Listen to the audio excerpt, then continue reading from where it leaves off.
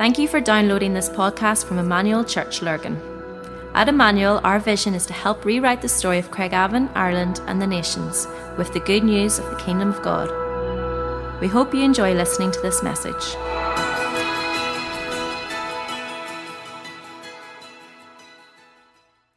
Good morning, everyone.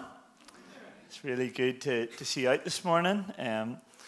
And it's just been a great week about here. If you've been in around the prayer room, you'll have seen that. But just a great week of pressing in and leaning in together into the presence of God. And even as Chris and Tom have led us this morning, of that sense of his presence with us. And we're thankful for that. We're thankful for the presence of God. And over over the last few weeks, we have started into our Empowered series. And Phil kicked that off really significantly and clearly stating that for us as a church, we believe in the gifts of the Holy Spirit. Okay? We believe in the gifts of the Holy Spirit. And we have a longing and a desire to see them operating amongst us. These are the gifts that God decided we needed to fulfill the mission. Okay, so they're the gifts that he decided in his sovereignty and his wisdom that we needed for the job that he was given us to do. And over this next while, we're going to be looking at our natural gifts. We're going to be looking at sort of just who we are, what makes us us, the things that we're good at, we're able to do, maybe things that other people notice in you. You've maybe started doing this in your life group already. Other people have noticed about you that you didn't really maybe notice about yourself, but you're recognizing actually there's an ability and there's a skill and in that, and there's a natural ability, but also alongside that we want to lean in and press into what are some of the gifts that God has given us that go beyond our natural ability, which are supernatural, which come from God, which are gifts that he has given to us. And what we are really excited about and over this next few months is for us as a body, as a family, figuring out what are some of the gifts that God has placed in this family. What are some of the gifts that God has placed in individuals that we need to unearth, that we need to unpack, that we need to figure out and give space for in the family? Because these are the gifts that God has given, that God has given that we need for the fulfillment of the mission that he's given us as well. On the screen, you'll see the empowered. You'll see our little tagline is this verse here from 1 Corinthians 14:2. And in it, it says, eagerly desire the spiritual gifts. Eagerly desire these gifts. Okay? I wonder in your life today, my wife is coming to my rescue with some water, thank you. It is. I wonder if in your life today you are eagerly desiring the gifts of the Holy Spirit. So the context that this is spoken into is a church that is misusing the gifts. Okay? It's a church that is creating a hierarchy of this gift's better than that one, and if you've got that one, then you're better than that person. And it was being misused and was being controlling. And Paul steps in, he writes this letter, and you'd think the easiest thing would be to do is let's just set those aside. Let's not bother with them. They're too complicated. They're causing too many problems. Let's just push them over to the sidelines. But that's not what Paul says. Paul steps into the mess of how they're using the gifts, and he says, I want you to eagerly desire them. I want you to go after them, but I want you to use them right. I want you to use them in the way that you're meant to use them. And over the course of this morning, we're going to look at this a little bit of what are some of the principles that we need to hold on to as we unpack and as we use the gifts. There is a little quote by a man called Parker Palmer, and it says this: functional atheism. Okay, functional atheism. A belief in God, but that ultimate responsibility for everything rests with me. A belief in God, but an ultimate responsibility that everything rests with me. And this morning, I don't want to be a functional atheist. I don't want to believe all the right things and say all the right things, and yet the reality is not have the power of God at the center of it, not have the power of God flowing through us and through our lives. And I wonder to ask you, do you want to be a functional atheist? That actually you come and you do all the right stuff, but God's just not flowing in it and moving through it. And whenever we think about the gifts of the Holy Spirit, I wonder if there's a potential for us to be functional atheists. That we believe all the right things, we've been taught really well on all of the gifts of the Holy Spirit, we have a clear understanding of what they are, but they're just not operating. They're not flowing in my life, they're not flowing in our body. And when it comes to the gifts, we could be functional atheists. And I am really thankful for how God is stirring up and using his gifts amongst us. But I believe that there's more. I believe that we're on the trickle whenever there's a stream and a flood that wants to flow through us, that we want this pumping through who we are as a church family. That we want God to take our natural abilities, just who you are, your personality, all of your skill mix, take that, and we want him to pour his Holy Spirit upon it and to use who you are everywhere, every day. But also we want him to give us these gifts into the body and that he will infuse them with the Holy Spirit for the mission that he's given us. I don't want us to be functional atheists. You've heard us talk about the prayer room. It's just been a great week in there. It's probably quite hard to explain. We've been gathering at 7, at 1, at 10. Thank you for everybody that sort of rallied in, that has taken hours through the night. Well, we've came together and we've worshipped together, and it's been powerful. It's been really powerful. You go over to one section and it's been laid out for the kids to engage with, and you're looking at all of the prayers that they have written down, of the time that they have spent with God, the things that they are crying out for and praying for. Our youth, as Lauren has said, right through from Friday night right through to Saturday morning, they took on the baton and covered all of those hours of prayer, pressing in and saying, God, would you move amongst us? And right at the very center of that room, there's a table set up. If you haven't been, it's going to be getting sort of taken down in the next couple of days. So go up at the end of service and have a wee walk around. It's in the glass space as you go through the main entry up to the right. You'll see all the glass. But that we've a table right in the center of it. And on the table was a place to write the names of people that haven't came to know Jesus yet. And it was this idea that come and take your seat at the table, that God is sending out an invitation, that there's space for you. And we are longing for salvation. And over this week, that has been one of the key themes of the prayers that you see written around the room. And also whenever you've been in the gathered space, it's been, God, would you save the lost? Would you rescue the lost? Would you go after the lost? God, would you move in the streets of our town again? Would you go after people? Would you go after the one? Would you leave the 99 and go after the one? There's been an increased burden to go after the lost. And a couple of weeks ago, we were sitting in about a week and a half ago, we're sitting in a leaders' gathering over in England, and Pete Gregg was speaking, and it felt like it had a few people primed that were going to share stories of what God was doing in their churches. You know the way you pick on the people that have the good stories, okay? So he was going around the room, and he was like, over here, there was a group of people. This kid had a dream, led them to the doors of the church, gave their life to Jesus. They needed the Bible, and they wanted to make sure that it had this thing called the gospel in it. And you're just going, God, that is, oh my goodness. Then they went like from group to group of people, and they were going, we are just seeing God move in ways that we've never seen before. We're seeing like 20, 30 people coming to faith each Sunday as we gather. And they were going around the room, and I was like, it looked primed, so it was okay. I was like, please don't ask us. Please don't put the spotlight onto us.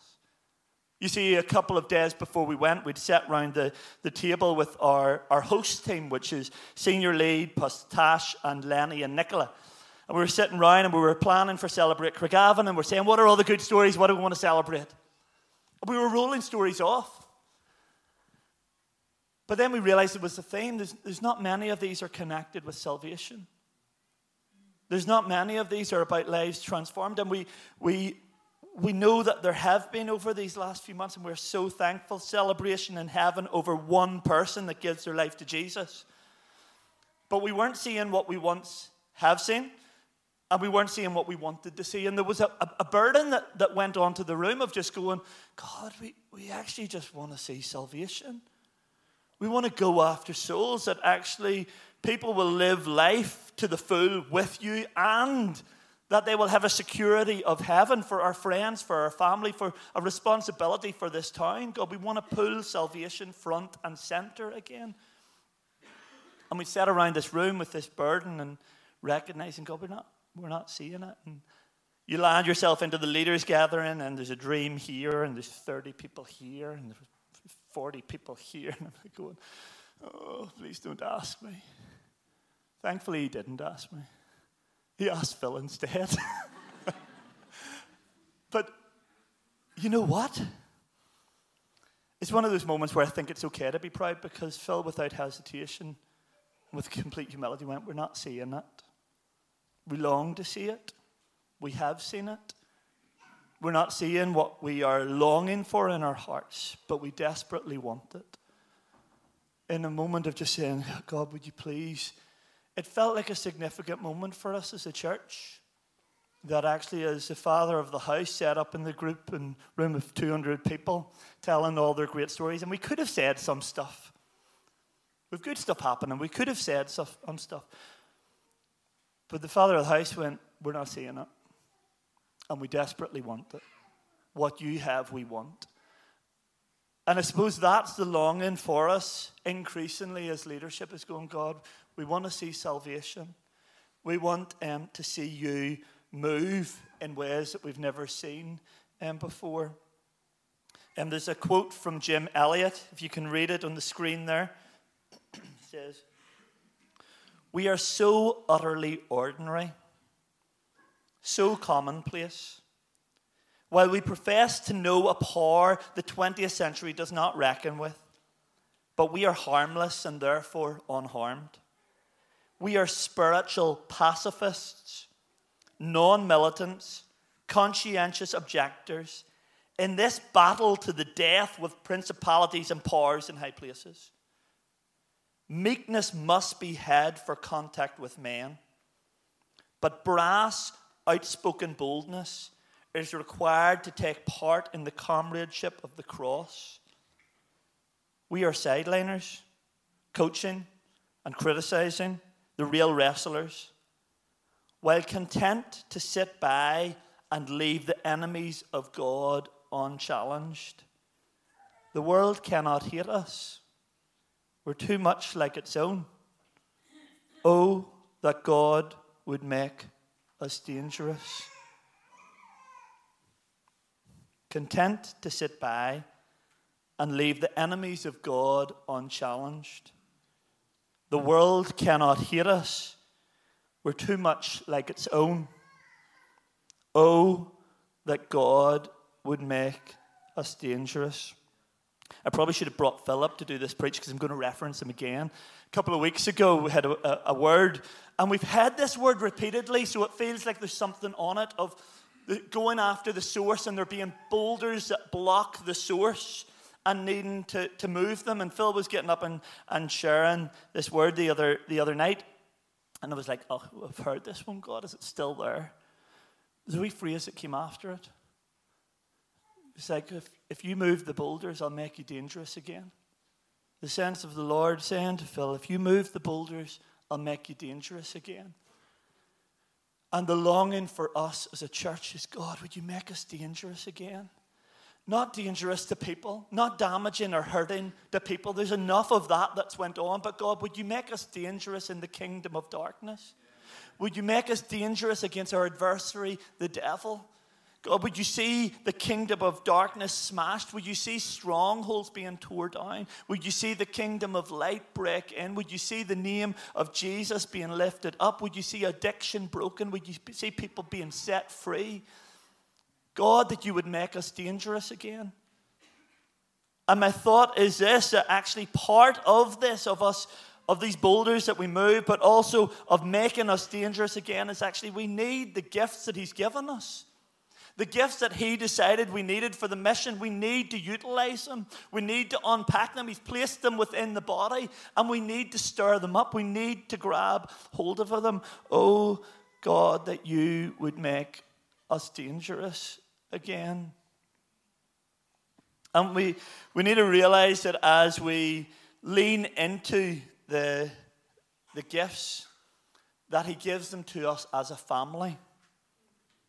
It would be really easy to grab hold and unpack the gifts that God's given us and go, wow, this is great. And you begin to use it to your own advantage. You start to build your own platform. You start to use it to get recognition and influence. And yet this is not what's happening in the gifts whenever Paul is talking about it. He's saying these gifts are given for the common good. They're given for all of us, and they're placed within the family. The mission in front of us takes our togetherness. We are part of a body. You see, whenever we come to Jesus, we come to him and it's very personal. The Holy Spirit draws us and lays conviction of our sin upon us. He calls us to himself. We recognize this need of him, and we come before him. And we preach it so many times. You know, this is between you and God. This is between you and God, and that is so important. And then you flip right to the end of time, whenever each one of us individually is going to be standing in front of God, and we have to give an account for our lives. So at the end of time, I'll be standing in front of God, just me, giving an account of what I've done with everything that God has blessed me with. Everything that he's poured into my life. What have I done with it?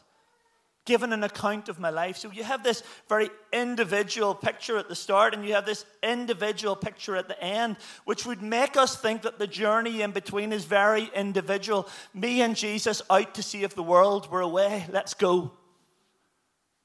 But yet, he places us in a family. He places us in a body.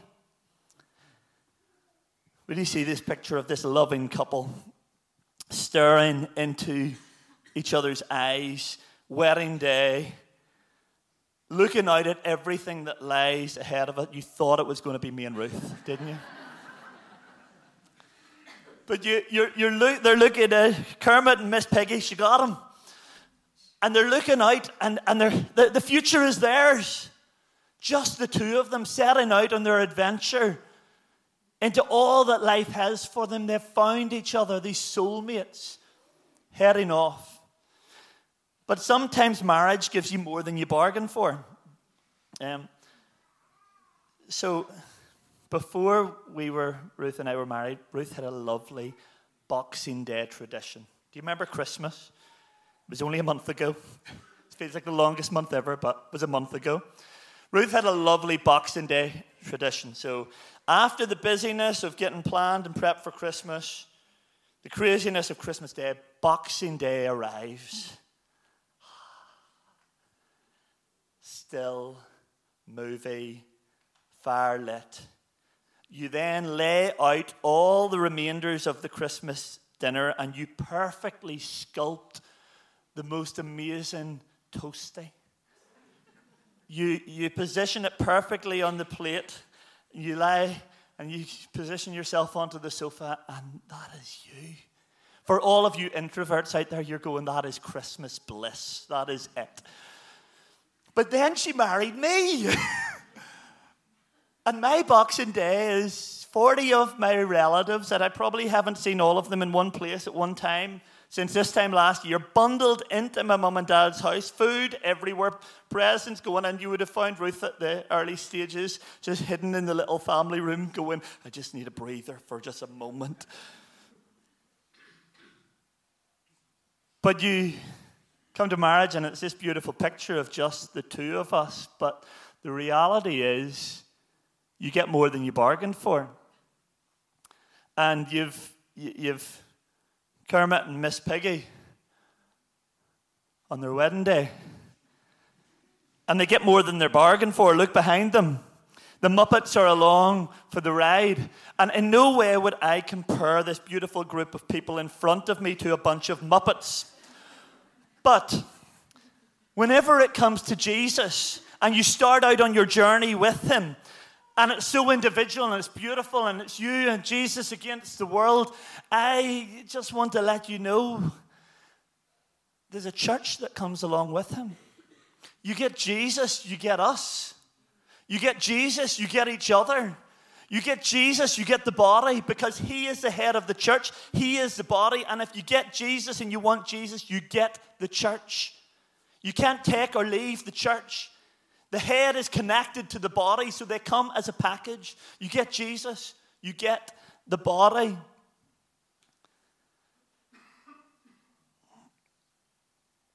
Let's read 1 Corinthians chapter 12 together. Catch your breath. I'll try and catch mine because we're going to read it all. 1 Corinthians 12. It's not on the screen because it was too long to try and fit it all in. Okay, so 1 Corinthians 12. Now, about the gifts of the Spirit, brothers and sisters, I do not want you to be uninformed. You know that you were influenced and led astray by mute idols. Therefore, I want you to know that no one who is speaking by the Spirit of God says, Jesus be cursed. And no one can say, Jesus is Lord, except by the Holy Spirit. There are different kinds of gifts, but the same Spirit distributes them. There are different kinds of service, but the same Lord. There are different kinds of working, but in all of them and in everyone, it is the same God at work. Now, to each one, the manifestation of the Spirit is given for the common good. To one, there is given through the Spirit a message of wisdom, to another, the message of knowledge by means of the same Spirit. To another, faith by the same Spirit. To another, gifts of healing by that one Spirit. To another, miraculous powers. To another, prophecy. To another, distinguishing between spirits. To another, speaking in different kinds of tongues. And still another, the interpretation of tongues. All these are the work of the one and the same Spirit. And he distributes them to each one just as he determines. Just as a body, though one has many parts, but all its many parts form one body, so it is with Christ. For we are all baptized by one Spirit, so as to form one body, whether Jews or Gentiles, slave or free. We were all given the one Spirit to drink. Even so, the body is not made up of one part, but of many. Now, if the foot should say, because I am not a hand, I do not belong to the body, it would not for that reason stop being part of the body. And if the ear should say, because I am not an eye, I do not belong to the body, it would not for that reason stop being part of the body. If the whole body were an eye, where would the sense of hearing be? If the whole body were an ear, where would the sense of smell be? But in fact, God has placed the parts of the body, every one of them, just as he wanted them to be. If they were all one part, where would the body be? As it is, there are many parts, but one body. The eye cannot say to the hand, I don't need you. And the head cannot say to the feet, I don't need you. On the contrary, those parts of the body that seem to be weaker are indispensable. And the parts that we think are less honorable, we treat with special honor. And the parts that are unpresentable are treated with special modesty. While our presentable parts need no special treatment. But God has put the body together, given a greater honor to the parts that lacked it, so that there should be no division in the body, but that its parts should have equal concern for each other. If one part suffers, every part suffers with it. If one part is honored, every part rejoices with it. Now you are the body of Christ, and each one of you is a part of it. And God has placed in the church first of all apostles, second prophets, third teachers, then miracles and gifts of healing, of helps, of guidance, and of different kinds of tongues. Are all apostles, are all prophets, are all teachers? Do all work miracles? Do you all have the gift of healing? Do you all speak with tongues? Do you all interpret? Now eagerly desire the greater gifts. And from this passage, do you see how many times he repeats it? It's from the one God, it's the one Lord, it's the same Spirit, it's the same Spirit, by the same Spirit, by the same Spirit, that we are held together in all of these different parts. And for you, there is space for you and your gifting. There is space for you and who God has made you to be. There is space for you in the body. And he has positioned everybody as he sees fit in the way that he wants to do it. And as we said, we want to be dangerous. But we want to be dangerous in all the right ways. And whenever it comes to the gifts of the Holy Spirit, we've seen the misuse of power. And here we just quickly want to land a few of the principles that we want to hold the gifts of the Spirit in. And we'll keep referring back to these. We'll keep going back to these over the next few weeks. We'll be doing them in life groups as well. But here's the first one. It's Jesus-centered. The gifts being used need to look and smell and taste and be like Jesus. If what you're coming up against whenever you're seeing the gifts operating doesn't look like Jesus, then it's counterfeit. It needs to look like Jesus. The gifts need to be operating in the lifestyle of Jesus, demonstrating who Jesus is because it's his body. And that's in the way that we engage with them as well. Unity and diversity. This passage just goes to town on it. Every part is different, and you don't get to say that bit's not part of us because that bit doesn't look like me, or my bit's better than your bit. We're actually in this together. And James Dunn puts this quote, would you hear this?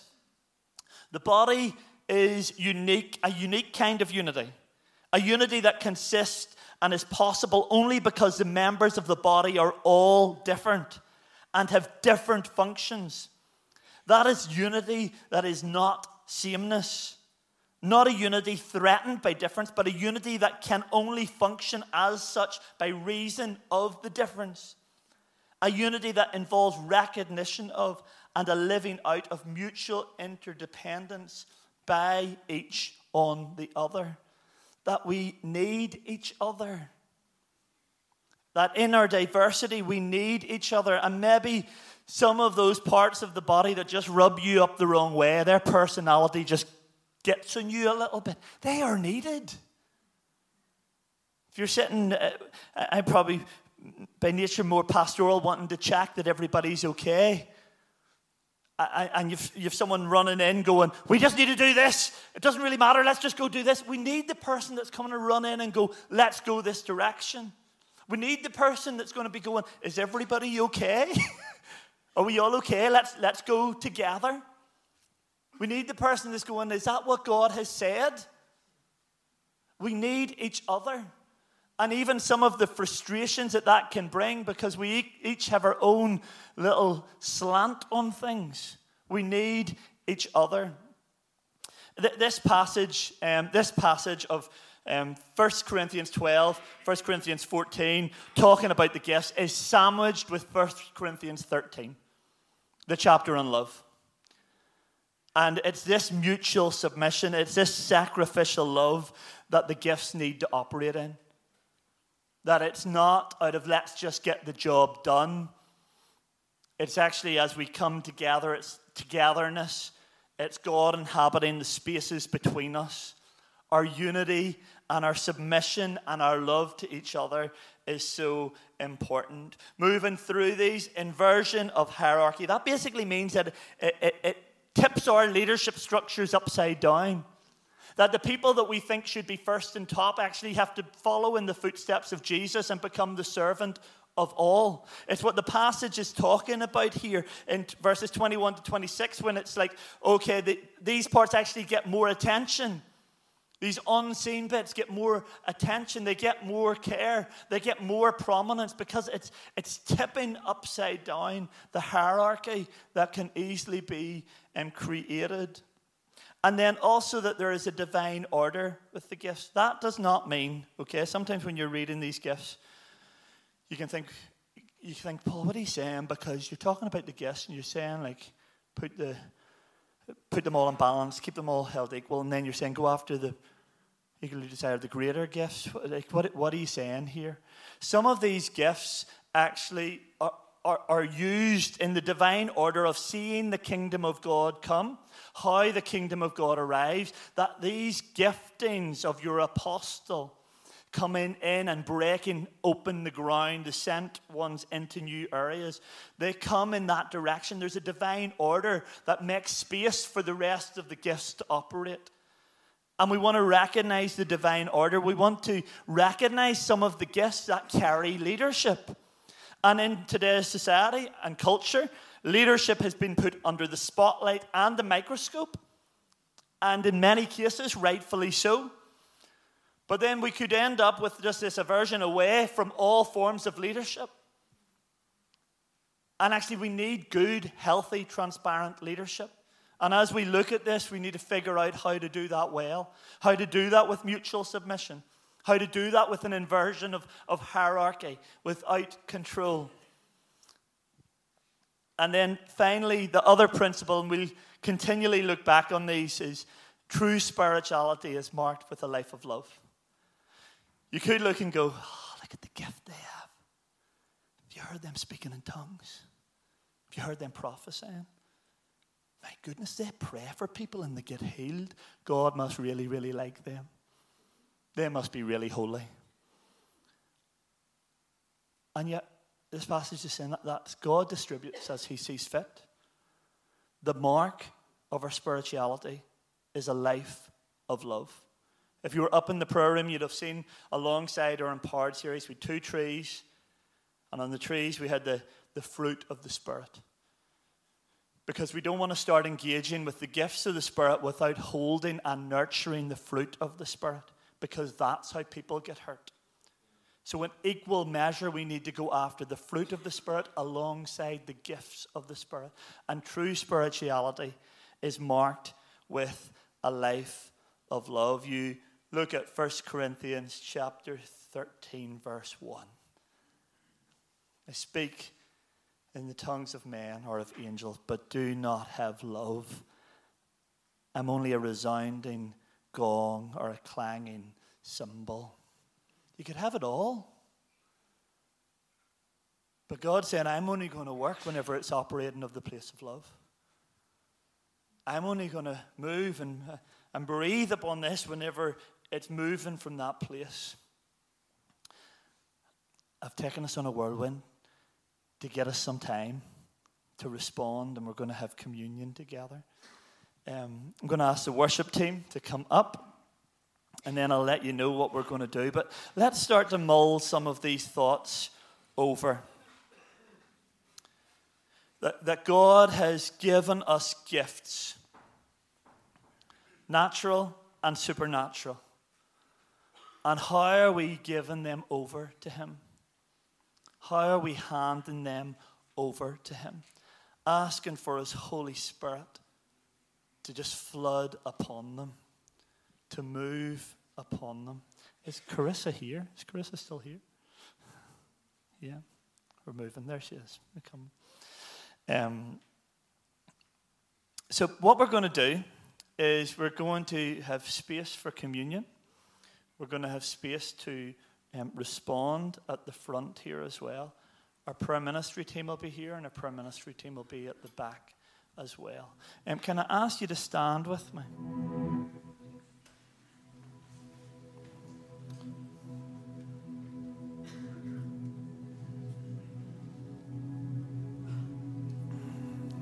If you're serving communion, if you come up, if you're on the prayer ministry team, if you just position yourself front and back.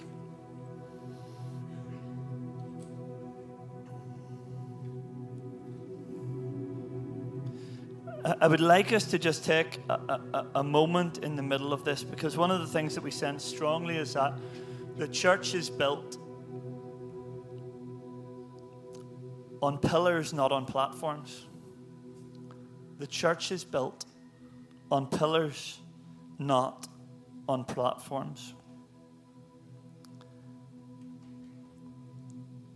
And I wonder today, as we stand in this place, as we hear about the gifts, God, we're saying, God, we don't want to build your church on platforms. We don't want to build your church on giftedness, God. But God, we need pillars. We need people who can carry weight in your kingdom. People who are going to turn up in unseen ways, unnoticed ways, and say, I'm going to be a pillar in this place. I'm going to be a pillar. Might never be on the platform, but I'm going to be a pillar.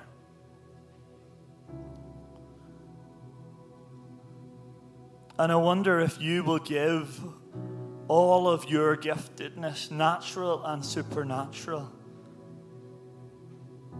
to go in the opposite direction of the world that says, use it to get your platform. Use it to get your platform. Use it to build your influence. Use it to get your power. But actually you're saying, I'm going to give all of my giftedness, everything that you've placed in me, everything that I don't even realize is there yet, I'm going to give it to you so that you could make me a pillar in your kingdom, in the church. And my sense as I was preparing this was that for some people, it was stepping back into being a pillar. You know that you've been doing it. You know that's who you are. But actually it just got heavy and it got hard. And maybe you needed some breathing space. But God's saying to you this morning, I need you to be a pillar. Will you be a pillar? Will you be a pillar in my church? The firm foundation upon Jesus, but pillars that I can lean upon. Will you give all of your giftedness, all of your ability again to go, I'm going to be a pillar? And then also you might be here and you're going, God, I want to be a pillar. I really want to be a pillar. But I feel like I'm just like two stones sitting here. And like, it's not an impressive pillar. But God, I'm willing to give you my life, and you can shape me and mold me whatever way you want to make me into a pillar.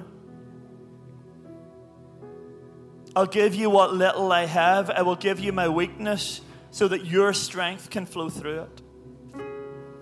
I will give you these couple of little boulders that I have, and I'd say, God, would you take them and would you build upon them and would you make me a pillar? So this goes out for every generation, because it's saying, actually, God, where I'm at right now, God, it has to start somewhere. I want to be a pillar in your church, so start working in me now. Start turning me into a pillar now, God.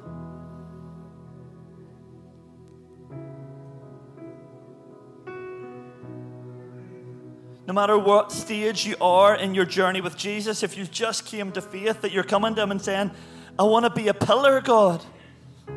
That's the type of person I want to be. I want to be a pillar.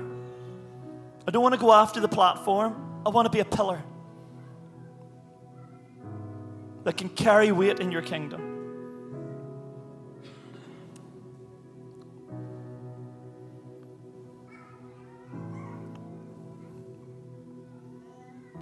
I'm going to ask you to respond to this. We're just going to close our eyes, so sometimes it makes people feel more comfortable.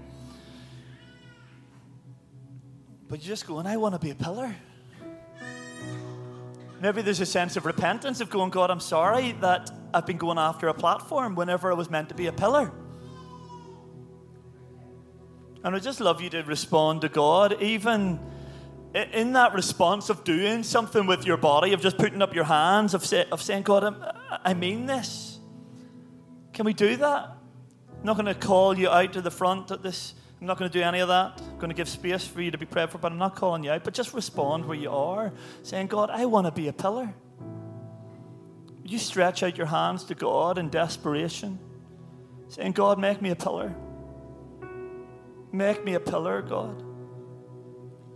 Reach out to him. Reach out to him. God, I repent for the times that I wanted a platform. God, make me a pillar. Maybe you're saying, God, make me dangerous again. Make me dangerous again. Make me dangerous again, God. Would you reach out to him? Call out to him.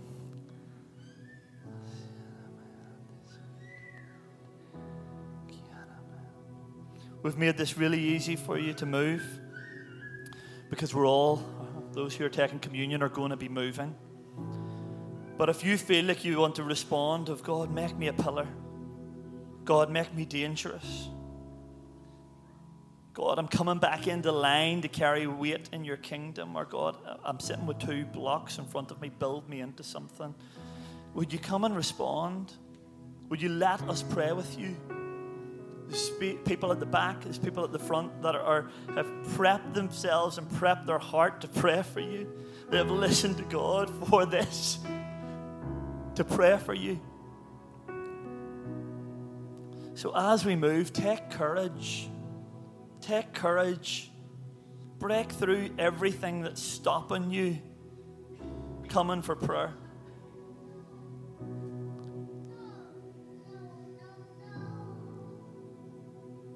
As we come to the table, let's search our hearts. Let's move. Let's respond. But please don't miss the moment. If you put up your hands, if you stretch them out saying, God, make me a pillar. God, make me dangerous. And let us join with you and pray with you this morning. Jesus.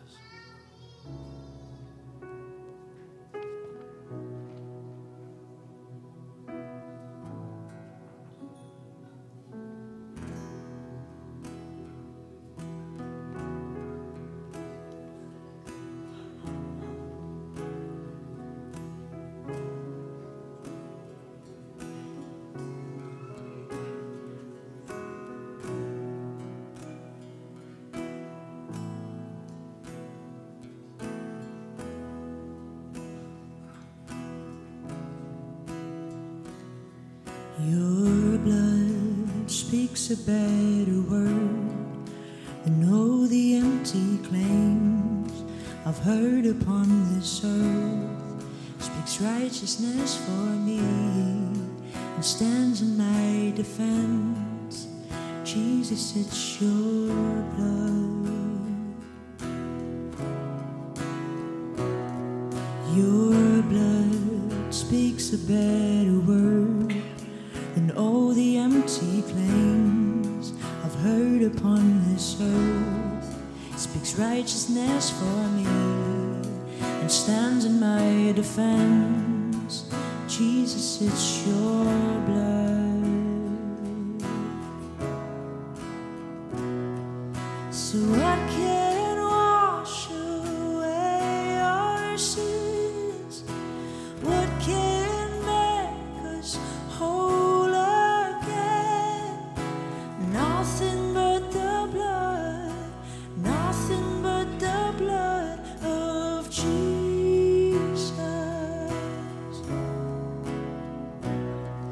Your blood speaks a better word than all the empty claims I've heard upon this earth.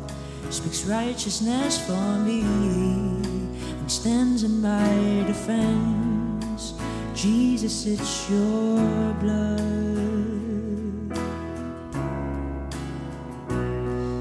So what can wash away our sins?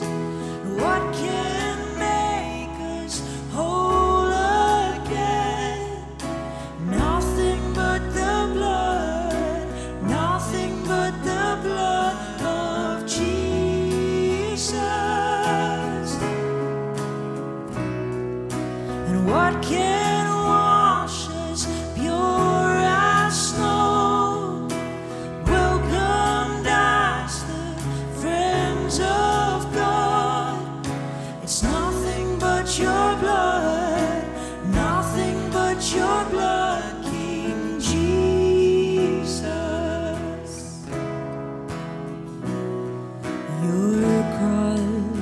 testifies in grace, tells of the Father's heart to make a way for us.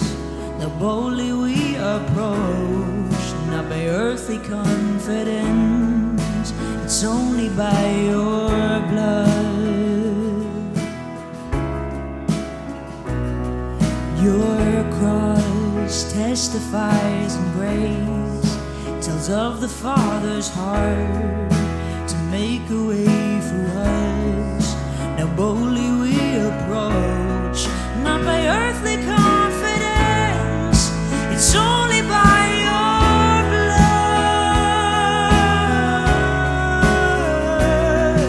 So what can wash away our sins? And what can make us whole again? Nothing but the blood, nothing but the blood of Jesus. What can wash us pure as snow? Welcome as the friends of God. It's nothing but your blood, nothing but your blood, King Jesus. King Jesus. King Jesus. Your cross testifies in grace, tells of the Father's heart to make a way for us. Now boldly we approach, not by earthly confidence, it's only by your blood. So what can wash away our sins? And what can make us whole again? It's nothing but the blood, nothing but the blood of Jesus. And what can wash us pure as snow? Forever welcome as the friends of God. It's nothing but your blood, nothing but your blood, King Jesus. What can wash us pure as snow? Welcomed as the friends of God. It's nothing but your blood, nothing but your blood, King Jesus.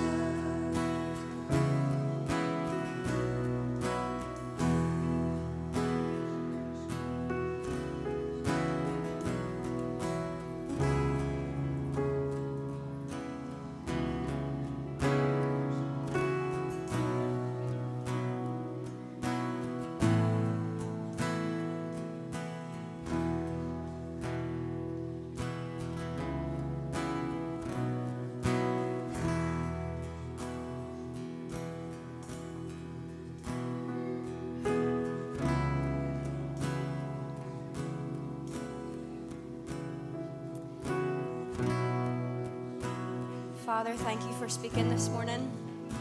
And we just want to seal everything that has been prayed this morning in your great name. Father, thank you for the pillars that are in this house. Thank you for how you build us and shape us, Father. And we just want to honor you this morning and give you our hearts, give you our bodies, Father, to serve you well. So yeah, Holy Spirit, we just give you this moment right now. And we just seal everything in the strong name of Father God. Amen.